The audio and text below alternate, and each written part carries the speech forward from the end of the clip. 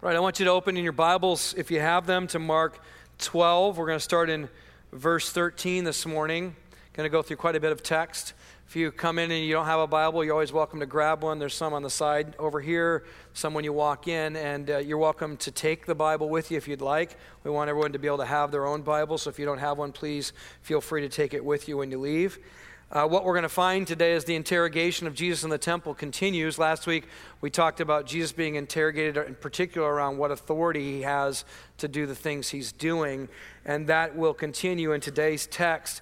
There's actually three groups that are separately going to bring some questions. I'm sure there are many more that we don't have recorded in the Word, but the three that are recorded in this text that Mark has recorded for us based upon Peter's firsthand testimony are the group of Pharisees that talked to Jesus about government and taxation, particular Caesar, and giving taxes to Caesar. The second group are the Sadducees, who are talking about, is there a resurrection? And they bring that question to Jesus, is there life after this life? And then the third will be a scribe who is going to be asking Jesus about the greatest commandment. And so what we're going to see is Jesus address how we should actually deal with and kind of respond to the governing authorities around us, how we should think about the afterlife, and how we should think about how God's law helps us interpret all of life. And in this, I want to just put in front of you and I again that our view of God and what God has done, in other words, how we answer the question, who is God, theology, expressed by what we've seen God do, which we'll call Christology, the way in which God shows up in a place to do a work. It works out in shaping our ideology, our identity, our sense of who we are, which leads to what we do, our practice. So what we're going to see today is when you get a wrong view of who God is, and then what God does, it leads to a wrong understanding of yourself and your world. And what we want to do is keep coming back to saying, who has God revealed himself to be like through the work, in particular, of Jesus Christ, so we rightly understand how we relate to God and therefore how we then live in this world. Another way of thinking about this is that your view of God shapes your vision of the world. The way you see God gets worked out in what you do. Your vertical relationship with God is always expressed in your horizontal expression in this world. So what we're going to see Jesus do is correct their wrong views of God so that their behaviors can get in line with who God is and what he's done. So the first thing we're going to see is God's sovereignty. God is sovereign over all. So let's look at verse 13 together. And they sent to him some of the Pharisees and some of the Herodians to trap him in his talk. So we already know their motives are not pure. Once again, we see that. And they came and said to him, "Teacher, we know that you are true and do not care about anyone's opinion. For you are not swayed by appearances, but truly teach the way of God." A little bit of flattery that they're starting with. Now, the good news is all this is actually true of Jesus. But they're trying to like butter him up just a little bit before they ask the question. The question then is it lawful to pay taxes to Caesar or not? Should we pay them or should we not? So that's the question. Should we pay taxes to Caesar? Now the tax that they're referring to is the imperial poll tax. People were required to give a denarius, which is a one day's wage. And it's interesting that the beginning of this particular tax began in AD 6. Jesus is a little kid at this time.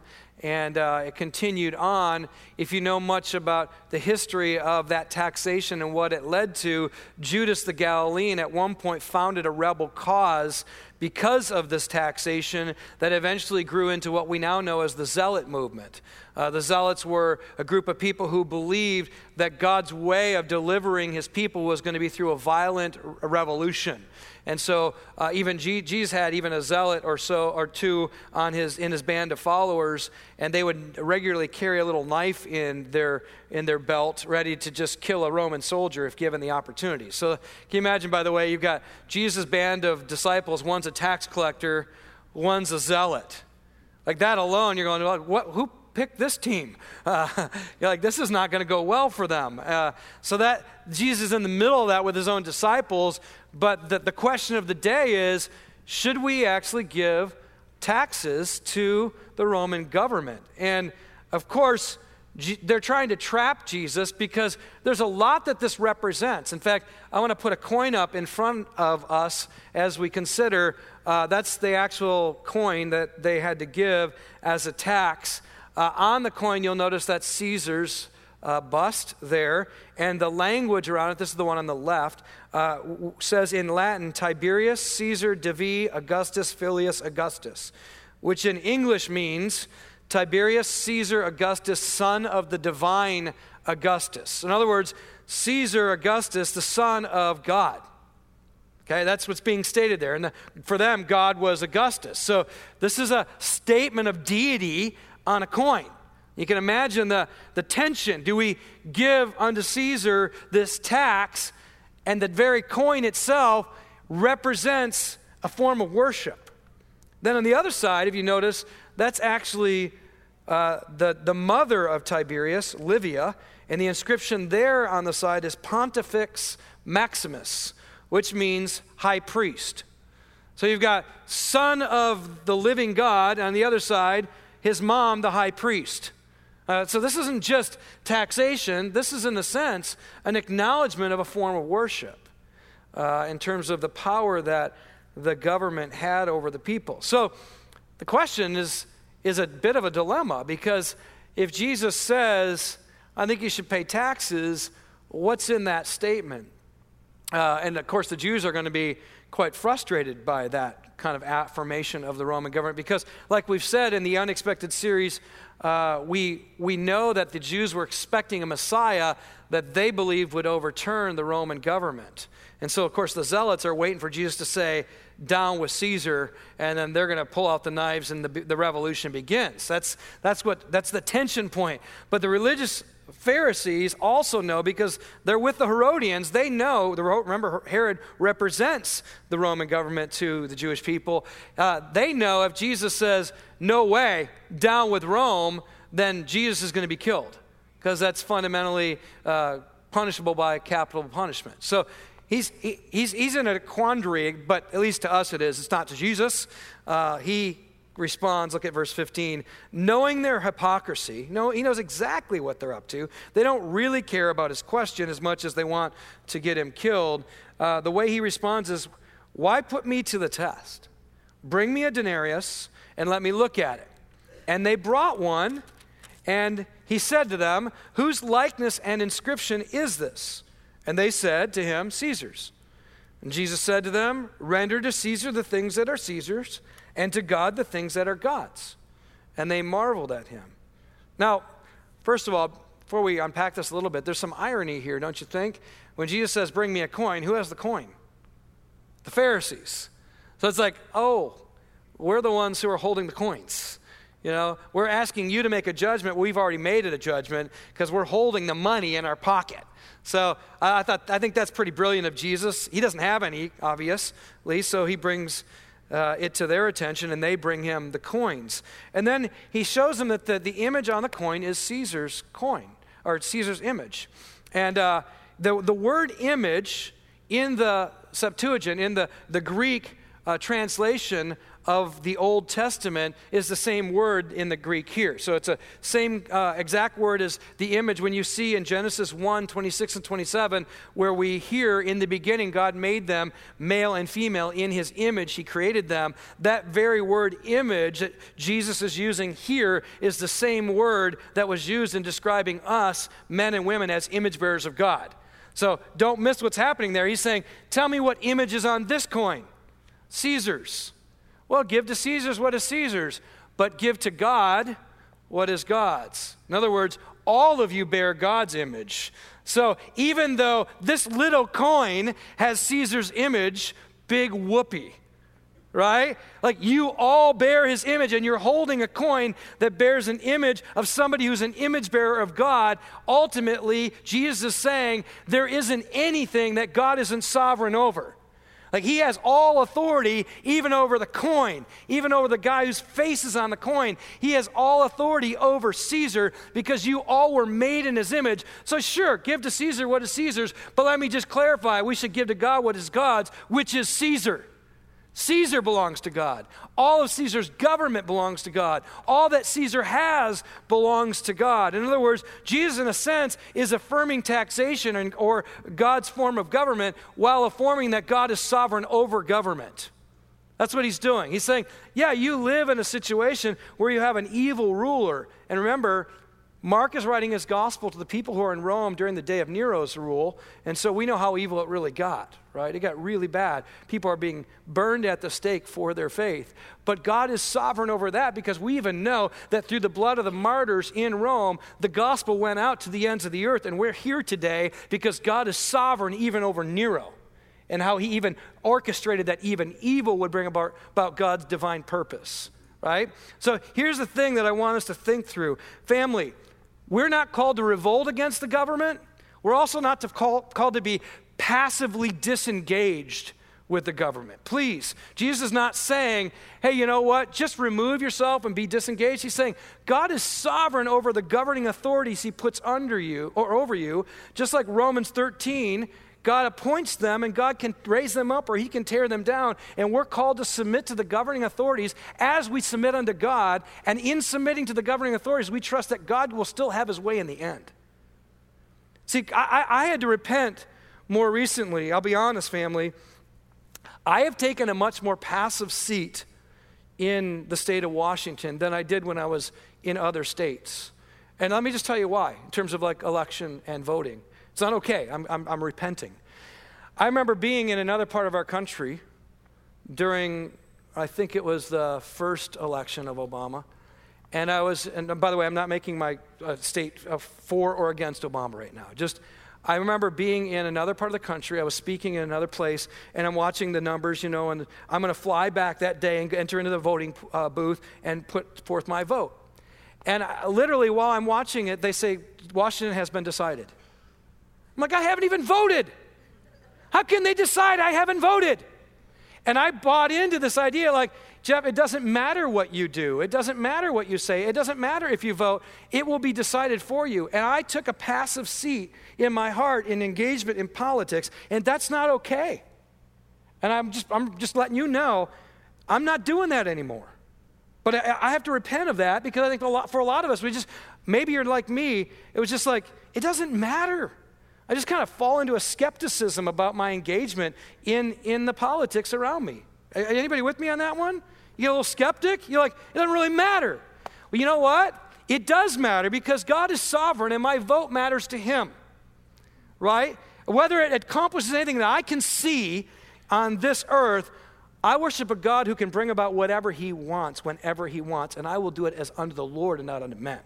And that's part of what Jesus is saying to his people. Is like, you got to live in a context where there's evil rule around you, in particular Rome, really bad, and yet don't forget that ultimately they will give an account to God who is sovereign, God who is the King of kings, God who is the Caesar of all Caesars, God who's the ruler above every ruling authority on the planet. And so family, I want to urge you in this present election. I don't go, if you're a guest, by the way, I don't do politics very much from the stage. And I'm not doing politics, but I'm going to speak to how you handle this next election. Please do not disengage passively, and don't also become just skeptical revolutionaries who just are going, it's all going to hell. What do we have to do with anything? Let's just get out of here and move to Canada, right? That's kind of where I've been going. Like, I'm going to Canada. I'm not going to Britain because they messed their whole thing up with a union, and who knows what's going to happen to them. But, I'm going to Canada. No, I'm not going to Canada. I'm staying here, and I'm going to engage. And I'm just going to tell you this, family. Out of any election, please understand, you're probably not electing a president. You're electing the next Supreme Court justices in this election. Just to inform you, this will be the first time a president not only gets to probably elect one, but possibly up to four. Supreme Court justices. And we all know in our country, the Supreme Court justices don't just uphold the law, they now get to rewrite law. Okay, so I just want to encourage you as you think about our future, we're entering into a day when religious freedom is being called into question significantly. In fact, I was engaged with a conversation that I didn't see it until now, where they're not talking about religious freedom of religion, they're talking about freedom of worship. And freedom of worship is a nice way of saying, do whatever you want in your building for an hour and a half on Sunday, but don't you dare bring what you believe into the everyday marketplace. Watch it. That's where we're headed. It's like Go ahead and act like you believe something for an hour and a half, but don't you dare go to work with that belief. Don't you dare go to your neighborhood with that belief. Don't you dare vote with that belief. Like, it's crazy where it's headed, okay? And I'm not trying to be a doomsday prophet. I'm just saying, don't be passive and disengage. You have this weekend, we're celebrating the freedom of the United States to actually vote, to actually stand up for something, to actually believe in something and do something about it. Now, whether you like this or not, I was in New York a few weeks ago in a room of a bunch of Christian leaders. I was invited to what was going to be a very small gathering, I was told, in which these leaders invited Trump to come and hear from us on our concerns about the future. As I understand, they also invited Hillary to do the same, and she declined. Trump showed up. The press, of course, made it look like it was something other than what it was. There was a lot of people in the room. I was one of them. I learned a lot that day. Whether or not, I don't really care about what you think of Trump or Hillary. One thing that I want you to hear is Ben Carson got up and said this. He said, we all think that we have a special word from God on this. But the fact of the matter is, this is like a chess match. And God is the great grand master. We're the spectators. We all think it's time for him to cancel right now, or to take the bishop and that rook, or to use that knight. But sometimes he uses a pawn. Sometimes he does things in a way that's not very apparent to us. And that's where faith comes in, because God sets up the rulers and he takes them down. And I heard that, I'm like, man, I wish he would have run for president. I guess he did. But it was a really good word, and I remember hearing that and just going, Lord, I want to live like I believe you're sovereign, and that you care about what's going on in our world, and that your people are supposed to do something and stand up for what they believe. And at the very end of our time together, I mean, there's a lot of things, of course, I didn't like what I heard, but there was one thing that I heard that I was like, wow, did that just come out of Donald's mouth? And he looked at all these pastors, and he said, you guys have given in to so much fear. So you should stand up for what you believe. And he said, of all the people in this country, you have the most power. Because if you would just unite around what you believe together as one voice in this country, you could bring more change to this world than any president could. And I was like, well, I know, I heard that. I was like, did that come out of his mouth? And here's what happened, family. Just the reason why we felt like that was a prophetic word to the church. And whether you can go, I don't like the mouth that came out of it. It's okay. God spoke through asses in the Bible, okay? So, okay, I said that in the room. In the King James, the donkey's called that. So, all right, if you're offended, just read your Bible. I'm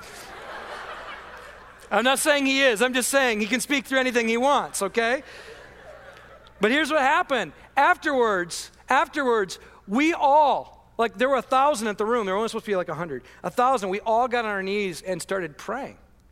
And saying, God, you're king, you're ruler, you're the authority we submit to. You have got to move. We are dependent on you. And it was a beautiful time of just looking across the room and just men and women, black and white, Hispanic, Latino, Asian, you name it. All of us are on our knees praying before the true ruler who is sovereign. Because he's the one who has to do the work, ultimately. And so I want us to be a family who's not living in fear of what's going on around us, or skepticism, like it doesn't matter, or passivity, I'm not going to engage, and not in revolt either. We want to honor the authorities God puts over us, just like he commands us to do in Romans 13, in 1 Timothy 2, in 1 Peter. We want to be those kinds of people, 1 Peter 3. And so the only way we can do that is not only to believe that God is sovereign, but God is eternally powerful. We have an eternally powerful God.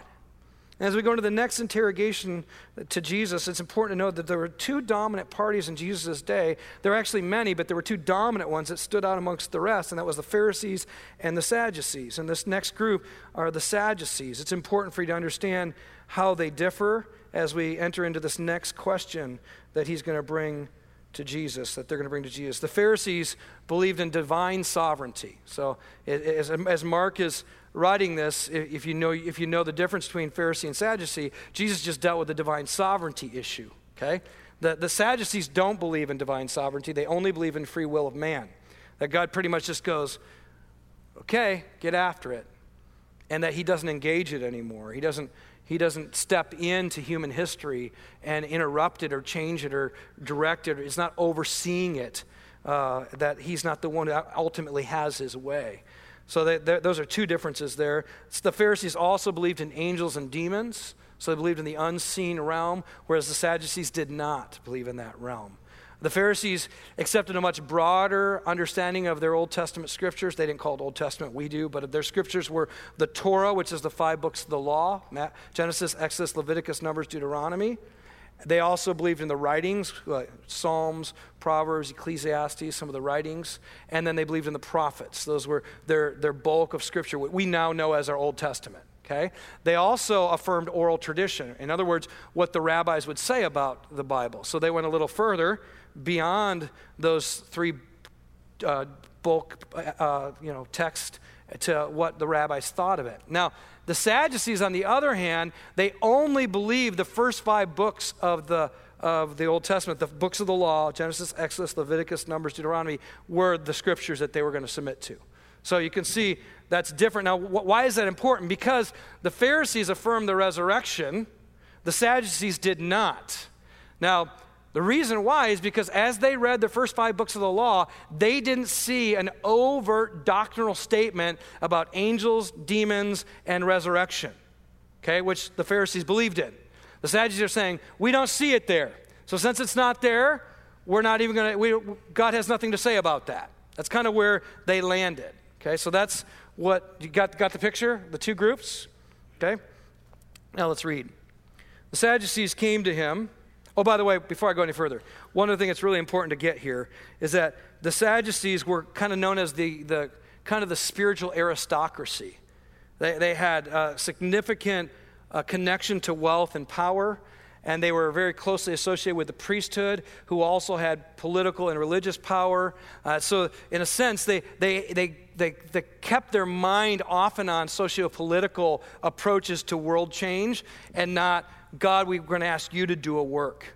So there was that sense of you just got to do, just basically they were the activists of the day, if you think of it that way. So if you could take our present day social activism, which leans into political power and might to get what you want done, but doesn't believe we need to call on God to do the work, that was this group. That's the Sadducees, okay?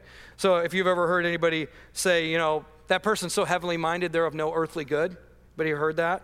So heavenly minded, they're of no earthly good. The Sadducees are so earthly minded that they don't have heaven's good in mind. They're not thinking God's interacting at that level, nor will they be accountable in the end because there's no resurrection anyway. So you die, and that's it. Your soul perishes. That was their belief. Okay, so keep reading verse 18. The Sadducees came to him who say there is no resurrection, and they asked him a question saying, Teacher, Moses wrote for us that if a man's brother dies and leaves a wife but leaves no child, the man must take the widow and raise up offspring for his brother. And now there were 7 brothers. The first took a wife, and when he died, left no offspring. The second took her, and he died, leaving no offspring. And the third likewise. And the 7 left no offspring. So it continued all the way to the 7th. Last of all, the woman also died. In the resurrection, when they rise again, whose wife will she be? For the 7 had her as wife. You ever met with somebody and they're like, so how many angels can stand on the head of a needle? Or could God ever make a rock so big he couldn't move it? You ever met with people like that? You're like, come on, it's not even a possibility. Like you're creating a scenario that doesn't exist. And that's what's going on here. They're trying to discredit the idea of the resurrection by devising a scenario that discounts the resurrection. Now, it's likely they're drawing from the Apocrypha in the book of Tobit, where the story is told of a woman who marries 7 men and remains childless. It's likely they're drawing from that story, but what's important for you to understand in terms of making sense of this story is that when they say Moses told us to do this, they're referring to the Levirate marriage. Do you know what a Levirate marriage is? Levirate? It's basically Israel's attempt to make sure that nobody's name passes away or inheritance doesn't get passed on. So in other words, in order to make sure that if you were childless, that the inheritance that was yours, which of course is part of Israel, and that therefore the tribes of Israel want to stay together, want to keep the inheritance of the land and all the things God's given them for the good of God's people and hopefully to be a blessing to the nations, which they were called to be. They would say we can't just keep letting people die without children, remaining childless, and not having a name to pass on or inheritance to give. We've got to make sure that somehow gets solved. So that's what the reference is. And some of you remember Er and his brother Onan, who was asked to marry after Er died, asked to marry his wife, and he refused to have children with him, and God then judges him because he continues to not make this woman pregnant. I mean, he goes to great detail, which I won't go into because I know we have a mixed room of kids in the room, but some of you can look it up later if you'd like and read more about that in Genesis 38. So he was not fulfilling his levirate calling. And so Jesus responds to this. Verse 24, Jesus said to them, y'all with me, by the way? You follow what's going on? It's like, let's come up with a scenario that you can't answer because I know Jesus believes in monogamy, not polygamy, so we're not going to be in heaven with one woman with lots of husbands. That's not going to happen because we believe in a God who believes in who calls us to monogamous relationships. We also know that this idea of passing it on over and over again, like at what point does it ever end? So he's trying to throw him a conundrum that Jesus can't solve, and I love how Jesus responds. Verse 24, Jesus says to them, "Is this not the reason you are wrong? Because you know neither the Scriptures nor the power of God." Notice what he's saying is, you guys don't know your Bible. Can you imagine? I mean, these are the experts. These are supposed to be the teachers of the people. And Jesus goes, the reason why you're already wrong is because you just don't know your Bible. That's your problem. And you don't even know the power of God. So you've come to the wrong conclusion because you have the wrong view of the Word of God and therefore the wrong view of God. So that's why you're coming up with this crazy conundrum, because already it shows that you don't know what you're talking about. You're supposed to be experts. Now, by the way, this is a warning to us. Have you ever been with people who study their Bible endlessly but still don't know God? Maybe that's you. Maybe you thought that if I just know more of this, I'll know more of Him. But like I said last week, if you don't actually want to know Him through this, you'll actually miss Him through this. And that's what the Sadducees are missing God. They think they know the Word of God, but they don't know the God of the Word. A book that I've recommended our staff read, in fact, I would highly recommend it to all of you who want to grow in your spiritual leadership of your home or your neighborhood or your community or wherever God has given you some kind of influence, is a book called The Heart of a Servant Leader. It's actually not a well-known book, but it's a very good book. It's by Jack C. Miller. He was a significant influence in Tim Keller's life. He helped found World Harvest Mission. And in it, we're just reading through it together. It's a lot of his letters that he wrote to young leaders that he was mentoring. And one of the letters he writes, every time that I am failing to hear the voice of God, the question I ask is, do I want to hear His voice? So any failure in my life to not hear God's voice needs to be confronted with the first question, do I want to hear His voice? And I think that's what Jesus is going to do with the Sadducees. It's like, you guys, you don't really care what God has to say about this issue. You've already determined ahead of time what you're going to believe, and if the Word of God doesn't affirm it, you just reject the Word of God instead of submit yourself to it. Let me ask you, as you think about struggles you're facing or questions you're asking, or maybe even reasons why you might have a hard time believing, do you want to hear God's Word on it? Do you want to hear God's will on it?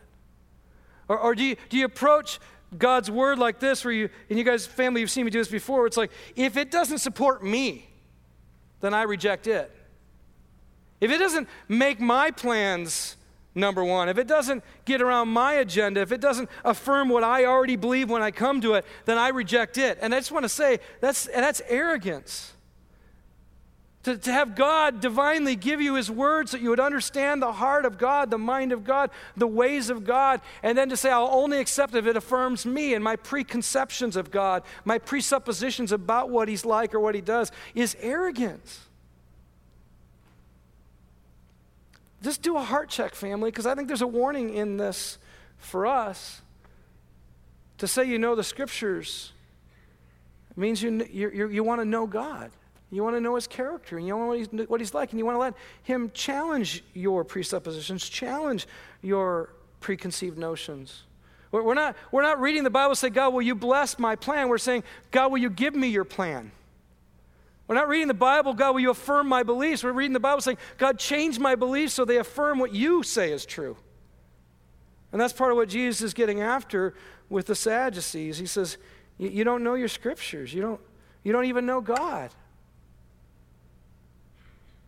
It's sad. At one point, Jesus says to the religious leaders, you diligently search the scriptures thinking that by them you'll have life, yet you fail to come to me. And fundamentally, he was saying, they always were pointing to me all along, but you just didn't want to come and submit to me. Jesus goes on in verse 25. For when they rise from the dead, they neither marry nor are given in marriage, but are like angels in heaven. Now, to be clear, Jesus is not saying all present marriages will be dissolved and that we're going to live in kind of a neutered state forever. It's not what he's saying. He's saying what will happen is there won't be more marrying and giving away in marriage. So as far as we can see here, it's not a dissolution of the present marriages. Like we're going to walk in and I'm going to go, I don't know who that is. Janie, is that your name? No, I'm going to know that's my wife. Like we're not talking about a disassociated state. And that's what we got to, I don't know how you've been taught, but some people think like all that happened here doesn't matter in the future. And unfortunately what that does, it makes us go, what I do here means nothing for there. But that's not at all true. Everything you do here has something to do with there. Everything you do in this body, in this life, affects what happens in the next life. It's not as though they're disassociated or one dissolves and the other starts. What we do here matters greatly there, including marriage. And he says they'll be like angels, and it doesn't mean that they won't, like we're not getting married. That's not what he's saying there. Now he's saying they won't die. Angels don't die. So in this future state, there's going to be no longer giving in marriage, marrying or giving in marriage, but we'll be like angels in heaven. We're not going to die. And the reason why he's saying that is because there won't be a need for a left-right marriage. Because there's not going to be a need to have your name go on by somebody else. There's not going to be a need for your inheritance to be carried on by someone else because there won't be death in heaven. It will be the end of death. They're not going to die again. So the need for the representation of a left-right marriage is not necessary in that state. Now, what's important also to keep in mind is Jesus, like the Jews, saw marriage in kind of in a creational sense, that there was a creational order of marriage, which is the normal marriage, and then the levirate marriage would be a fall order marriage. In other words, because of death, because of sin, which produced death, there's things that God put in place to deal with the temporary nature of sin and its power over us to kill us, basically. So in the new reality, in our new resurrected state, the levirate marriage is not going to be even necessary because death will not have any victory over us. It's a whole new world where there's no longer power of death over us. And here's what's really amazing. In that new world, guess whose name we're all going to have? The name of God the Father. We're going to be baptized in the name of the Father in real form. Like we get baptized here in the name of Father, name of Son, name of Holy Spirit. In that day, we will know like we are known. We will be a part of the family of God in perfect unity forever. We won't need anybody to give us a better name. We'll have the name that is above every name, Jesus Christ, as our name. The one that we submit to will be the one in whom we find life in. That's where we're headed. And we're co-heirs with Christ. So we don't need anybody to take care of our inheritance. We get the inheritance of God. Going back to the concerns of people, just think about this. The people in Rome, they're thinking, man, what do we do with this governing authority who could take our life any minute? How do we handle that? Well, guess what? God's going to have the final say. He's the King of kings, the Lord of lords, the Caesar over the Caesar. And what's going to happen in the next life is you're going to be a co-heir with Christ, so he can't take anything away from you because everything that is on this planet belongs to Jesus. So don't be afraid. Live with confidence and hope in the eternal reality of the future resurrection. And the Sadducees have no future hope to look to, nor a sense of accountability for what they do. Because there is no after. This is it. And think of the pragmatism that leads to. Whatever it takes to get whatever we want in this moment, that's what it leads to. No accountability after death. No sense of a better future. It's just this is all we have. which also leads to incredible negativism, right? A skepticism. Like, if you live this way, by the way, how do you get up every day? You move to Canada. Just kidding. Canada's not all that it's cracked up to be. Welcome Canadians who are here. But then he goes on in verse 26. As for the dead being raised, have you not read in the book of Moses? Now he's going to reference Exodus 3, where God calls Moses through the burning bush to be a representative of his before Pharaoh to deliver his people out of Egypt. In the passage about the bush, how God spoke to him saying, I am the God of Abraham and the God of Isaac and the God of Jacob. He's not the God of the dead, but of the living. You are quite wrong. I would love to have been in that moment. Jesus looks at the Sadducees, he's like, you guys are really wrong. You don't know your Bible. You don't know God's power. Even your own text. Now, don't miss that. He's using their accepted text. Exodus 3 is part of the Torah, the first 5 books of the Old Testament. It's their accepted text. And he's going, even your own text tells you you're wrong. Because God's not the God of the dead, but of the living. And some of you are going like, wait a minute, I thought Abraham, Isaac, and Jacob had died. Yeah, but don't miss this. God is a covenant God. God, when that phrase is ever stated in the Bible, I am the God of Abraham, God of Isaac, God of Jacob, he's referencing the promise he made with Abraham regarding what he would do with his people. That he would bless them to be a blessing, that he would make Abraham's name great, that their nation would have like numbers that you couldn't even hardly count, like sand on the seashore and stars in the heaven. And that promise is called a covenant, where God says, I will do this and you do this. Now don't miss it. A covenant, biblically, whenever one of the parties dies, is null and void. So once one of the people in a covenant dies, the covenant's done. There's no obligation whatsoever to the covenant. So if Abraham's dead, God has no obligation to the covenant whatsoever because it was to Abraham. So what is Jesus saying? He's saying, Abraham's alive, you idiots. He didn't say that. That's Jeff's paraphrase. Abraham's alive. You should know this. Abraham's alive. Isaac is alive. Jacob is alive because God doesn't make covenant with dead people. He makes it with living people. So what is Jesus actually affirming? God is able to raise the dead to fulfill the covenant that God made with people who can't stay alive on their own. And the beauty of the covenant, the way it works in all of Scripture, is God says, even when you're unfaithful, I will be faithful. Even when you can't even stay alive, I'll bring you back so that I can be the fulfiller of the covenant on both sides, both my promise and your fulfillment.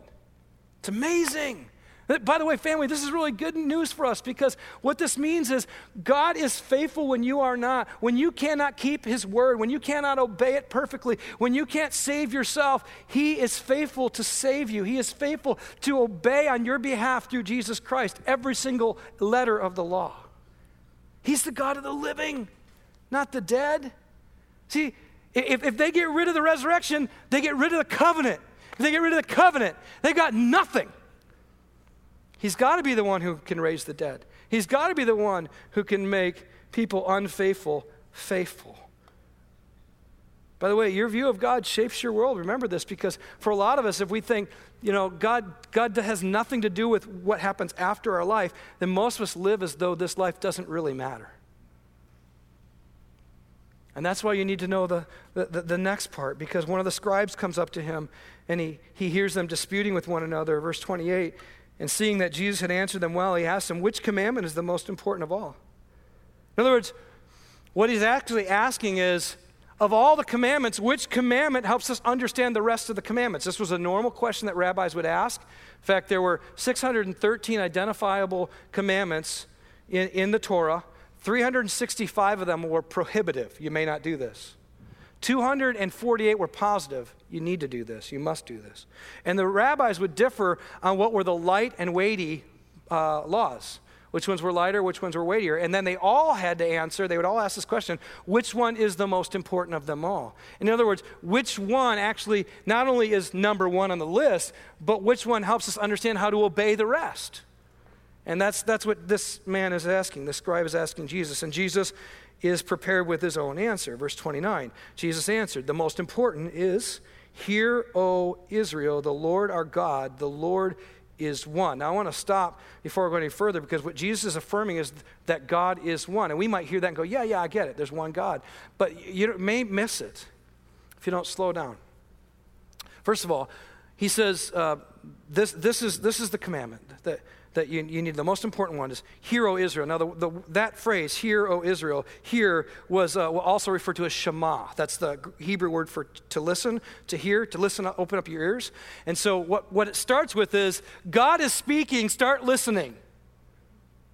Okay, now, before I go any further, family, I want us to realize what is about to be said is really important for you and I in our everyday life, because when he says, hear, O Israel, the Lord our God is one, he's speaking into a context that believed there was a God over the sun, and God over the rain, and God over the harvest, and there was a different God for every single aspect of life. And what this is saying is, no, there is not a bunch of gods. There's only one God over everything in life. The God of your sleep, the God of your work, the God of your recreation, the God of your meal, the God of your relationships, the God of your marriage, the God of your parenting, the God of how you go to work, the God of your boss, the God of Caesar.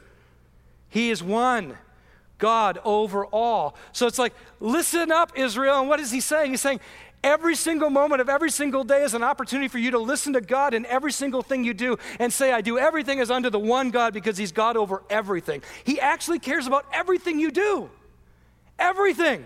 Yesterday, I'm working in the backyard doing a bunch of yard work, and I'm like, oh my goodness, like, I hate this stuff. Like, I don't even own this house. I'm a renter. Why am I making it better? And that moment, it's like God's going, because I'm one God over renters. I'm one God over the grass. I'm one God over the weeds. Yes, God, I still am mad at Adam because we wouldn't have weeds. Thanks, Adam. So I'm having this time with God about worshiping the one God in every activity of life. And why is this important? Because you won't engage in the world if you believe there's a bunch of gods. If you think President Obama or future President Hillary or Trump or whoever else it might be is our God, then you should be hopeless.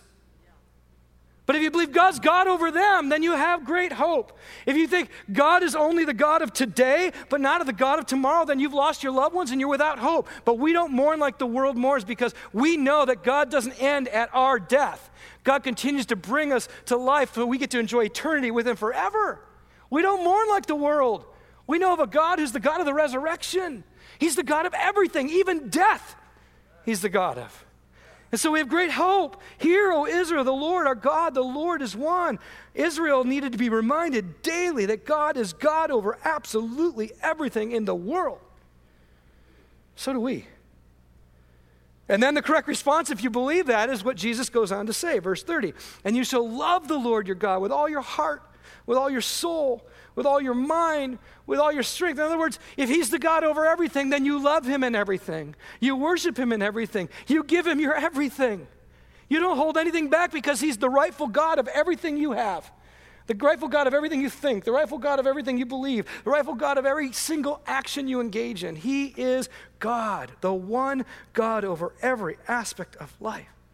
And what I've learned is that whatever I love most is what I worship most. And I know that there's areas in my life where I have worshiped false gods because I've let something else capture my affection, capture my attention, capture my fear more than God. And Jesus doesn't just leave it there because he knows that how we view God shapes how we live life. There's the vertical is expressed in the horizontal, and he goes on. The second is this. Now, they don't normally do that. When a rabbi would say, well, here's the commandment. They'd give one. Jesus gives two. And in a sense, Jesus is not giving two. He's giving one. You shall love your neighbor as yourself.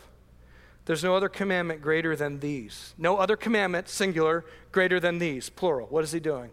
He's saying, you need to understand, to love God requires loving others. There's not a separation of the two. There's not this idea of a kind of a out there life with God that doesn't affect the in here life with others. Like what Jesus is doing is he's getting rid of the divisions that the Pharisees and the Sadducees and the scribes are creating as though some parts of life really don't matter and others do. He's getting rid of this idea of this mysticism or this disembodied worship where we come together in a building and we say, I love you, Lord, with all my heart, soul, mind, and strength, and I hate my neighbor because they drive me nuts. They still haven't cut their lawn. Or, God, I love you with all my heart, soul, mind, and strength, but I can't stand my boss because they don't treat me the way I deserve. Right? God, I love you with all my heart, mind, and strength because you have been so loving to me and forgiven me, but I will not forgive that person until they make it up, until they finally tell me they're sorry and are serious this time.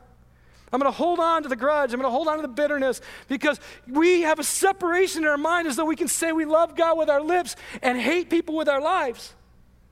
And you can't. 1 John says if you say you love God but hate your brother, the love of God is not in you. 1 John 4. You can't say you love God, who is love, and then not love others, because then you're actually worshiping another God. You're not worshiping the God of love and grace, forgiveness, who's patient and enduring with a bunch of sinners like us. You're worshiping a God who you think only loves people who are entitled, who have behaved well, who somehow deserve it. But the Bible's really clear, Romans 5:8, this is how we know love, that while we were sinners, Christ died for us. That's how we know it. And if you know that love, then you love sinners. You love people who don't treat you well. You love the person who doesn't cut their lawn. Okay? Family, Jesus puts together the two and says, you don't get to separate them. Now, it's interesting how the guy responds. Because here's the thing, I don't want you to miss this. In order to love like God, you've got to receive the love of God. Okay, you can't love like God without God's love. For Jesus, the love for God releases the love of God because God is love. The very nature of God is love. And the man says to him, you're right, teacher. You've truly said that he is one, and there is no other besides him, and to love him. He actually puts them together. This is like a breakthrough for the religious leader in some ways. To love him with all the heart, with all the understanding, with all the strength, and love one's neighbor as oneself is much more than all whole burnt offerings and sacrifices. The scribe represents something that, if you know your Old Testament scriptures, many times God said to his people, I desire mercy, not sacrifice. At one point he says, your worship services make me sick because you come together and you say how much you love me, and then you go and you bite and you devour and you hate one another. And your worship is just a facade.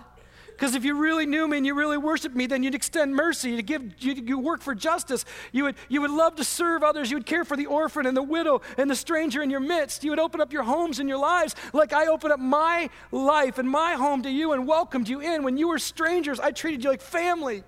God says to his people throughout all of the Old Testament. Those are the things that scribe knows. And in that moment, he's like, yes, hear, O Israel, the Lord our God is one. You should love the Lord your God with all your heart, soul, mind, and strength. And love your neighbor as yourself. It's one commandment all together. He kind of sees it. It's one of the first times you see in all of Mark where someone's like, I think I'm getting this. But I love what he says. It's more than all whole burnt offerings and sacrifices. He is quoting scripture there. He is right, but what he doesn't know is that there will be a day when there will be an ultimate sacrifice that brings the love of God to people, and that's Jesus Christ. And it will be the end of every single sacrifice that has ever happened up until that moment. What the scribe doesn't know, in some ways, he is saying something that's predicting what's going to happen so the love of God can be poured into the hearts of men and women. And that is, there is one sacrifice that is an expression of the love of God for people, and that's Jesus. See, here's the thing I want you to hear. Jesus suffered and died on a cross for you and me because we don't love well. The Bible says all have sinned and fall short of the glory of God. To sin is to fail to be like God in your thoughts, your attitudes, or your actions. In any way that you're not like God, that's sin. To not love others like God loves, to not love as God is love, is to sin. And the Bible says the wage of sin is death. But the gift of God is eternal life through Jesus Christ our Lord. Family, I want you to hear this. The cross, and it's a bloody tool of persecution. And yet, hopefully when you look at the cross, you see the horizontal and the vertical. You see Jesus on a cross, submitting himself to God the Father, loving him with all his heart, soul, mind, and strength on our behalf. You see Jesus hanging on a cross who lived a perfectly submitted life, our righteousness on the cross. Jesus who loved perfectly, dying for sinners like you and me. so that the love of God would be expressed horizontally to a bunch of people who don't know the love of God. And Jesus not only went to the cross to be for you and me the righteousness of God, the love of God, but he also died for all the ways in which we don't love people. He died to forgive us of our sins. Father, forgive them. They don't know what they're doing, is what he cries out from the cross. You and I do not love the Lord our God with all our heart, soul, mind, and strength as expressed in how we love our neighbor. We just don't. And we can walk out of here and beat ourselves up and live in shame and guilt, or we can walk out of here and go, that's why Jesus had to die. That's why he had to live a perfectly submitted life out of love for God, expressed in love for us. And at the cross, take on all of our unlovingness, all of our brokenness, all of our sin, and exchange himself for us. What the scribe doesn't know is to love the Lord your God with all your heart, soul, mind, and strength, and love for your neighbor as yourself is not just greater than all sacrifices, but had to require the perfect sacrifice in order for us to even experience it. Jesus, who died for you and me. Think about who he is and what he's done for you.